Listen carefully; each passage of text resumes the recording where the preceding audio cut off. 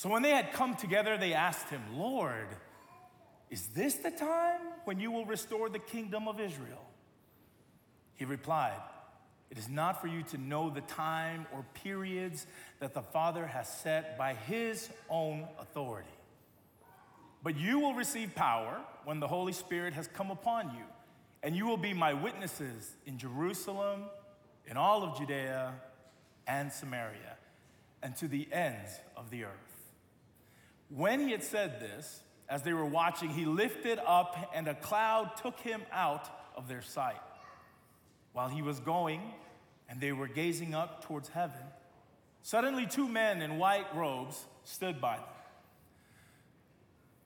The word of God. Please be seated.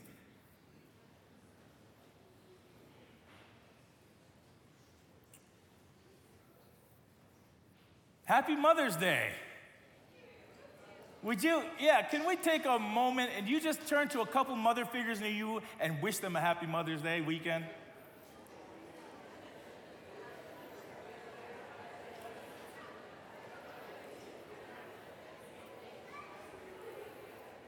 Happy Mother's Day.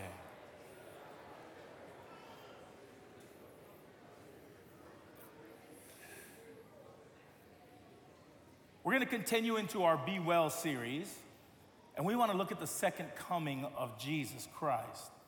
What does this look like for us as Adventists? If you're coming in for the first time or watching along and have no idea what are the Adventist traditions, one of them is that we celebrate the imminent return of Jesus Christ. Amen, church? Yeah, hence Adventists, right? We are a people who look forward to the coming. We're an apocalyptic kind of people. We're looking for this prophetic return of Jesus. And it might be interesting to us as we're looking at a story in the book of Acts of Jesus leaving us, his ascension. So to talk about his coming by looking at a story of his going might be interesting, might be funny, and yet I think that this particular story holds a lot of helpful hints about how Adventists could live today, engaged in a world that needs Jesus more than ever. So in our passage that we looked at, they asked Jesus, is this the time when your kingdom will begin? Is this it? Is this where we're in here, we've been waiting for this?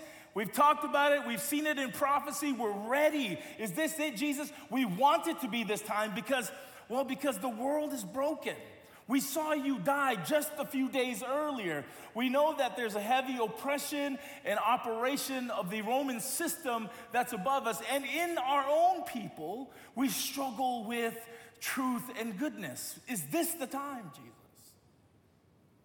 And Jesus says, well, the time is not for you to know, for that is the Father's work, and that is the Father's authority. This is important to us as Adventists, I think. I think it's a part of our story, and I think that it's imperative for us to consider, because when you and I think about the end times, or the time when Jesus comes, I'm not sure about our youngest generation, but at least my generation and back, there was a mixed bag of feelings, of emotions, isn't there? There's like the excitement that Jesus is finally coming back. There's that joy, yes. But then there's also that fear that we've got to live through the end times and time of tribulation. I don't know if anyone has ever been scared of that time. Have you sat around with your siblings and talked about what would we do when everyone turns on us? Like everyone's going to turn into zombies and all of a sudden we've got to survive. Or there's this reluctance in us for Jesus to come because we're not sure if we're ready. But also there's a relief that Jesus will come because Jesus is going to solve all the broken systems. So like there's this joy and this fear. And again, growing up, just thinking about, am I ready? Will Jesus come and Jesus accept me as I am? I used to have these nightmares growing up as a kid where Jesus would return. He'd see me and my family and my friends. He'd pick us all up, and then he'd go back. But as everybody was leaving, my feet was anchored to the ground. And as much as I would stretch and reach, I couldn't go because I didn't realize it, but I wasn't ready. Am I the only one who had those scary dreams? You're like, yes, Iki, you're by yourself. So there's this mixed bag of feelings as Adventists. Am I ready? What about the time of trouble, the time of tribulation? Am I going to be courageous enough? And yet, I do want Jesus to come back. I want Jesus to come back. When I was young, I'd want Jesus to come back, but not right away because I wanted to get into a relationship and get married and do married things. So Jesus come, but not right away. Mixed bag of feelings. In our fundamental beliefs as Adventists, we have a set of 28 beliefs that are fundamentally common, or generally accepted as things that we commonly move in and out of in belief. It's not a creed, because we never wanted to do a creed. But in the 25th fundamental, it talks about the coming of Jesus. And it reads like this: the second coming of Christ is the blessed hope of the church, the grand climax of the gospel. The Savior's coming will be literal, personal, visible, and worldwide. When he returns, the righteous dead will be resurrected, and together with the righteous living will be glorified and taken to heaven. But the unrighteous will die. The almost complete fulfillment of most lines of prophecy, together with the present condition of this world, indicates that Christ's coming is near. The time of that event has not been revealed, and we are therefore exhorted to be ready at all times. Be ready. This phrase is a scary phrase. Am I ready? So we want to be happy with Jesus' return, but also we're scared that will we make it? We're scared that the time of tribulation will be too hard. We're scared of losing out on human experiences. We're scared of being caught off guard and not prepared for that day. Being an apocalyptic group is a bit frightening at times.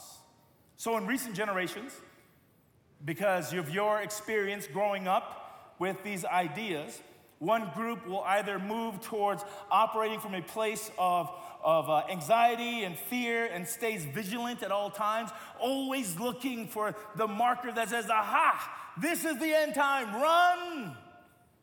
And they stay in this tense place, and anyone who's not with them is against them. So they're always looking for when is that time? We've got to go someplace, and they'll buy some land in some place in the middle of America, and they'll live there because no one can find you once you buy a plot of land with your name and Social Security on it. The second group coming from this, they've been traumatized with fear culture. They've been traumatized about whether they're loved, whether they're good enough, whether they'll be ready. And so they choose to not partake in this. But then they become a little bit more, they become a little bit less careful about their heritage. So they don't share with the next generation how we got to this place. And I think it's imperative for us, because there's a middle ground where we say, we don't have to be that group, but we should not also be this group. We should also be able to dive into our heritage, into our history, into our tradition, into our ideas that formed us, because how we got here, and knowing how we got here, will help us know how to move forward.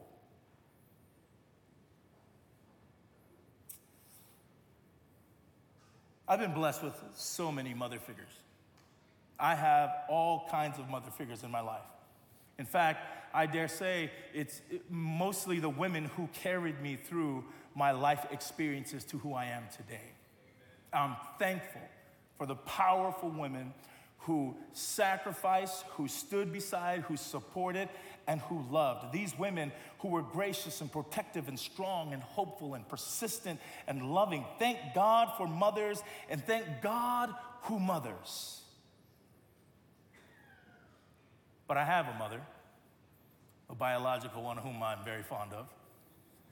Here's a picture of her. This is what my mom looks like. Look at her. No, don't. She's a Yeah. She is an inspiration. And she's like a storm. She's charismatic. She's got a huge personality. She wants to be around people. And she's not afraid of anything, right? So growing up, and when we talked about a judgmental, a God who's watching over you, some of my friends had the idea of a judge, a man with a beard, with a gown, with a gavel, who's like, I'm watching for you, and don't you step wrong. My picture of God as a strong, powerful God was my mom. When you said a God of wrath, I thought of my mom. Sister don't play. Like, I wasn't scared of my teachers. I wasn't scared of my principal. I wasn't scared of policemen. I was scared of my mom. Her maiden last name is Payne.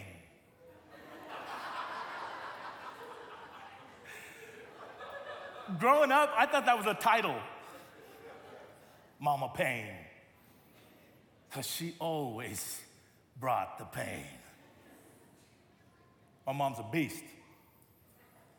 She's deeply protective. She's fiercely loving. She has a huge bias for her children. If she hears something about her kids that she knows is not true, she will not let it rest. Conversely, if she hears something that is true about her children, you will not rest.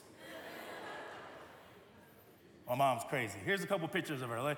I want to show you a couple more. This is her a little bit younger, I think. This is her with my brother.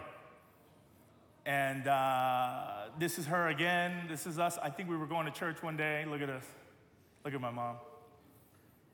And then, of course, just like you've seen before, a picture of her. And you know, growing up in the American society that we grew up in, I didn't understand my mom really well. I didn't get her. I just always thought, man, what is up with this lady? Why can't she be like my other friends' moms, you know? The ones who wanted to hold conversation and ask about your feelings and stuff like that. That wasn't my mom. My mom wasn't like that at all. She was cut from a different cloth, and I could not figure out what cloth that matched. And it was for my entirety of my childhood, I just kept thinking, man, Mom, why are you the way that you are? Now, I love my mom. My mom and I have always been close, but my mom is different. And I mean different as in crazy. It wasn't until I was in my 30s that I saw my mom differently. We went down to New Zealand to visit my mom's mom. And my mom hates flying, but because she had to go see her mom, nothing was gonna stop her. So my mom gets on the plane with me, and we're about to fly overseas, and just like my friend Steve Hemingway, my mom also is very frightened of flying. And I saw fear in her eyes that I'm not used to seeing. She sits there and she's quiet and she's a little bit paralyzed. And you know, my mom's never taken a degree in aerospace dynamics or engineering, but when she gets on a plane, apparently she knows what every sound means. It means death. We're gonna die. Did you hear that? We're dying. No, Mom, we're not dying. We fly to New Zealand and we get there. And my mom gets off the plane, we go to my aunt's house, and there were all of her siblings. My mom has like 12 siblings. Here's a picture of a few of them together. It's an older picture. They don't need friends. When you got that many siblings, you're your own friends. You're your own enemies. You have your little community, right? She gets there, and it was like seeing my mom and my mom and my mom and my dad mom and my grandma mom. They were all just like my mom. The way they laughed, the way they cracked jokes, the way they picked on their children. I was like, I see it. You're all crazy. And then they would laugh, and they were just bubbly, and there was so much life in that room, and something struck me. I had misunderstood my mom the whole time. It wasn't that she was born in a vacuum. See, prior to that moment, just in my mind, just the way that I work as a child, I always thought, well, when I was born into the world, so was my mom. My mom didn't have a life before me. My mom wasn't connected to anything else. She didn't have a history. So when I was born is when my mom started to exist. And so the way she treated me in our living has no bearings to her context. She's just that kind of a person. But then I saw her in her element. I saw her with her brothers and her sisters, the way they talked, the way they laughed. They'd stay up all night. They'd pick on each other just like siblings do. And it dawned on me that the reason why I didn't understand my mom is because I didn't understand her context. I thought she was born in a vacuum. I did not realize she had context. Found this picture of my mom. She put that last one up. Look at how happy she was. That's because she didn't have kids yet. Look at her hair, it's not white. Got all her teeth, she's happy, man. She's a sister here. She's a daughter here. She's a friend here. She has so much more context and history here. And I had misplaced that. I had not thought of her as somebody who came from some place with a story, hence being who she was. And because her culture and her space wasn't American, it didn't look right because I grew up in America. My mom and I are closer than ever. And from that point forward, I began to see her differently. I realized then that growing up here as an undocumented immigrant, a lot of her strength came from her fear for us to make it, to protect us from failing, from being hurt. It was her way of keeping us together, and I hadn't realized because I was so caught up in my story, thinking that my mom was born and existed in a vacuum, nothing apart from me. And I think about the church as well. I believe that the church also has this problem. We sometimes believe that we're a part of this church and the church was just born in a vacuum. And so when we talk about the theology of the church, it sometimes feels foreign and alien to us, especially our younger generations. You may walk away from some of this conversation and say, what were they talking about? Why is the sanctuary a thing? Why is the second coming of Jesus a thing? What about present truth? What are all these things? Because they exist and see this church as a place that came to be when they were here, just like you and I. But we have a deep contextual history by which the church was born from. So we must be able to recognize that if we want to continue to move forward and better the church. 1800s was an interesting time. This is when lay theology started to grow and become more apparent. Not just scholarship, but lay people, salesmen, seamen, blue-collar workers started creating theology from reading the Word because the Word had become very accessible to everyone. European immigration was pouring into the Americas. America itself was growing, buying out the French and getting the territory of Louisiana. There was a civil war. This wasn't a war that happened overseas. This was a war that happened on this soil. And so there was a brokenness between neighbors and brothers and fathers and mothers.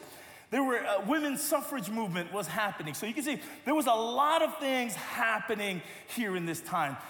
Different little groups began to spurt up. Different Christian groups began to spurt up here and there, moving from the Methodists, from Wesleyans, from Baptists, who aren't very old themselves, but the world is in transformation, and it's changing, and it's moving. You could see why there was a group who really wanted Jesus to come back. And they said, Jesus, in 1944, is this the time? Is this the time when you're coming back? We're ready for it. And Jesus does not come. And so we begin to wrestle with our own ideas.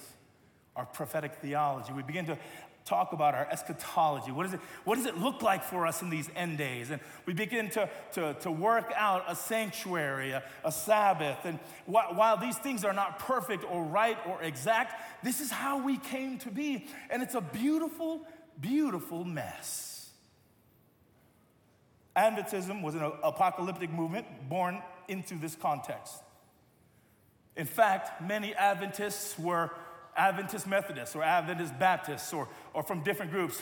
Ellen Harmon, her family was kicked out. They were disfellowshipped from the Methodist movement, and that's the only reason why they left. And so Adventism begins to form as a people, as a faith. Christians in general during the 1800s believed that Jesus was coming back. You could say that anywhere and nobody would be bothered by it. Christians in general mostly believed in a time of tribulation.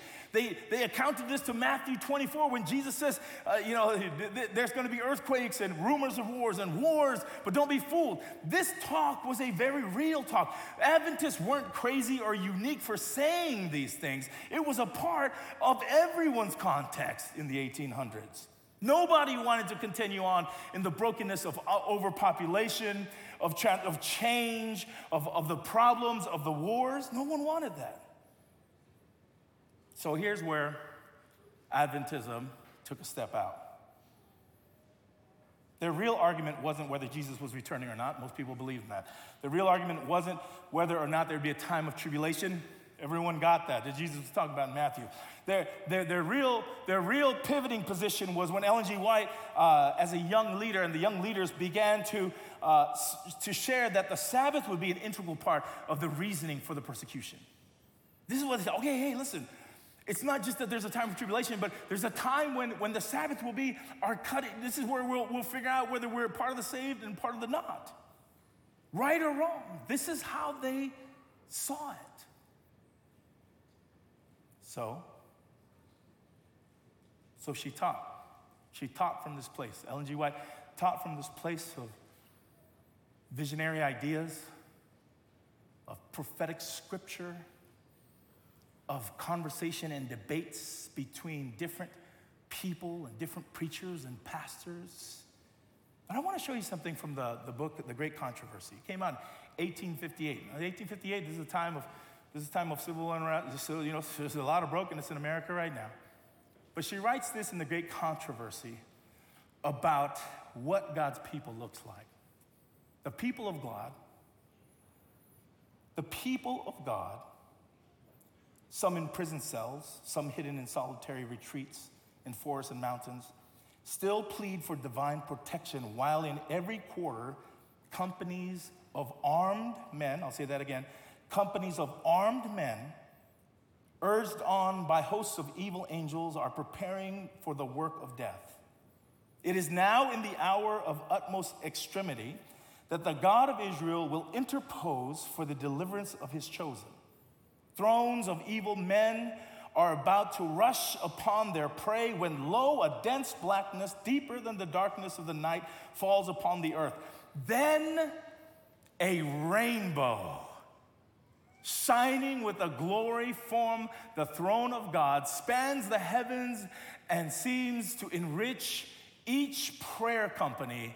The angry multitudes are suddenly arrested. Their mocking cries die away. The objects of their murderous rage are forgotten. With fearful forebodings, they gaze upon the symbol of God's covenant and long to be shielded from this overpowering brightness.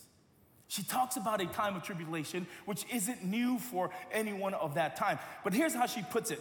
But we, the people who believe in God, who believe to be those witnesses of God, we will live in such a way that we will not be the ones who are the armed men. That we will be the ones who live in prayer and in witness to goodness in the world. And as we sit before our tribulation, we aren't going to arm ourselves. We're going to trust in God that it is God who will answer our prayer. And how does God answer the prayers of the saints? With a rainbow. Really, God? I mean, give me a tank. Give me a grenade. Give me something else. Nope. God's like, I'm gonna throw a rainbow out, and that's gonna solve our issues.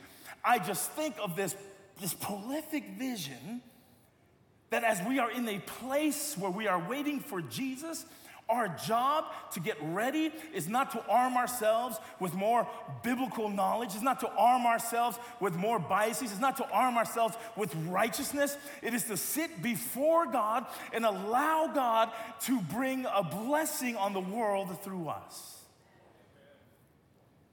You and I, we've been fighting the wrong battle. We've been trying to be right. We've been trying to be the ones who's got it all together.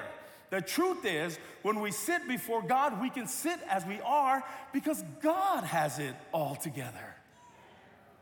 I don't have to have all the answers. I just have to be connected to the one who does and trust that God knows best. Now, the promise, that symbol of a rainbow, is a symbol that destruction will not fall you, that the destruction will not fall you again. So as a people whose symbol is a rainbow, beautiful, beautiful in all kinds of ways, it also reminds us we are a people of a promise for non-destructive work. We are a people whose work is supposed to be uplifting and life-giving and good. We are a people who's supposed to preach blessings and bring healing and peace to the world. That is what we are supposed to be doing while we are waiting for Jesus. I return to Acts. So when they came together, they asked him, Lord, is this the time? Because they've been waiting. Is this the time, Jesus? We'd really love for you to resolve everything, fix it now. Let's get this done with. Jesus said, it's not for you to know the times or periods that the Father has set by his own authority. But you will, here we go, receive power when the Holy Spirit has come upon you, and you will be my witnesses in Jerusalem, in Judea, Samaria, and into all the earth. This is what you are to do. Live lives that witness the love of God. Can you and I do that today? Yes. Can you leave this place? Now, you know, if I said, hey, I need you all to go out this week and give 4 Bible studies and convert some people so we get baptized next week. Not likely. But can you take this homework, go into this world, witnessing the love of God through your actions and your life? Yes. Can you do that? Yes, we can. This is what we were called to do. To love in our local space, the Jerusalems, to love in our neighboring space, the Judeas, to love to the enemy, our Samarias, to love into all the world. When we witness the love of God and we do that, we don't have to worry about when Jesus comes back. Because when Jesus comes back, he's gonna find us doing exactly what we're supposed to be doing, amen? My former elder, one of my former elders, Adrian Watkins, always says, sometimes we're so heavenly minded that we're no earthly good. Oof, truth. The disciples were caught here so heavenly minded. They were watching as he was being lifted up. They were gazing up towards heaven. Suddenly the 2 men in the white robes stood by them, and they said, men of Galilee, why do you stand looking up towards heaven? This Jesus, who has been taken up from you into heaven, will come in the same way you saw him go into heaven. In other words, why are you just standing here looking up? You should be standing here looking out. As the church, the best thing we can do is stop standing around looking out for when that day comes, because when that day comes, it will come.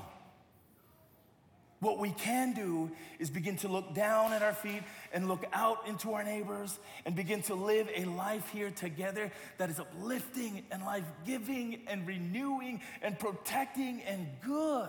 And when Jesus comes and sees us in this space, he will know that we have been about what we were supposed to be about from the very beginning. John Webster, one of our theologians from across the street, writes, calling for the coming of Jesus is thus not more escapism. It is a radically revitalizing call, a call for humility, openness, and generosity, a call to work for justice and peace in the present, A call that means that although we do not possess him now in fullness, we can experience his coming to us again and again in the present. And that one day, we will see his face. We will see him face to face in glory. Church, we have to do bold things in difficult times. We live in hard times. You just watch the news. How much death is around us. How many pointing fingers. How many divisive minds. How many point plays about who's right and who's wrong. And there is a world that is trying to sift us apart. I dare say we should not let this world sift us apart. They're going to try to pull you on their team and say, hey, you think this way, they think that way. We don't belong together. You and I don't belong together because of what our ideas are. You and I belong together because Jesus is at our center. We live in a difficult world. We live in a world of normatives, and if you don't fit that normative, there's something wrong with you. If you don't look like everyone else, there's something wrong with you. With our health craze that Pastor Devo might preach on next week, people talk about being healthy, but really what they're talking about is looking sexy. And looking sexy and being healthy is not the same thing. Somebody say amen. Having a look about yourself and actually being a healthy person, and we body shame people, right? This world is full of this kind of stuff. We're the kind of church that says, no, we believe in a health message because it's healthy living. It's going to help you live longer, not look better. You might look better, but not the point. We live in a world where people pick on people because they're not normative, because they might have a mental disability. They might struggle because they're not like other kids. Maybe they deal with autism, ADHD. Maybe they struggle with something deeper, and because it's uncomfortable for us, we don't know what to do with them. We live in a world that says you have to look like us. And if you don't get married to the person I think you should get married to, you don't belong. That because maybe you're not exactly the way I am, you're wrong. The kingdom of God says that it will be a house of prayer for all nations. Everyone has the right to be a part of this community. It is our job, our prophetic job, to care for them, to protect them in our witness to this world of God's love that lives in us. So, is Jesus coming? Amen, he is. Do you have to be frightened by it or worried about it? You ain't gonna be worried about it. Listen, God's got this big old rainbow, and it's there to protect you and I, and it's there to reflect his love to the world. Blessings.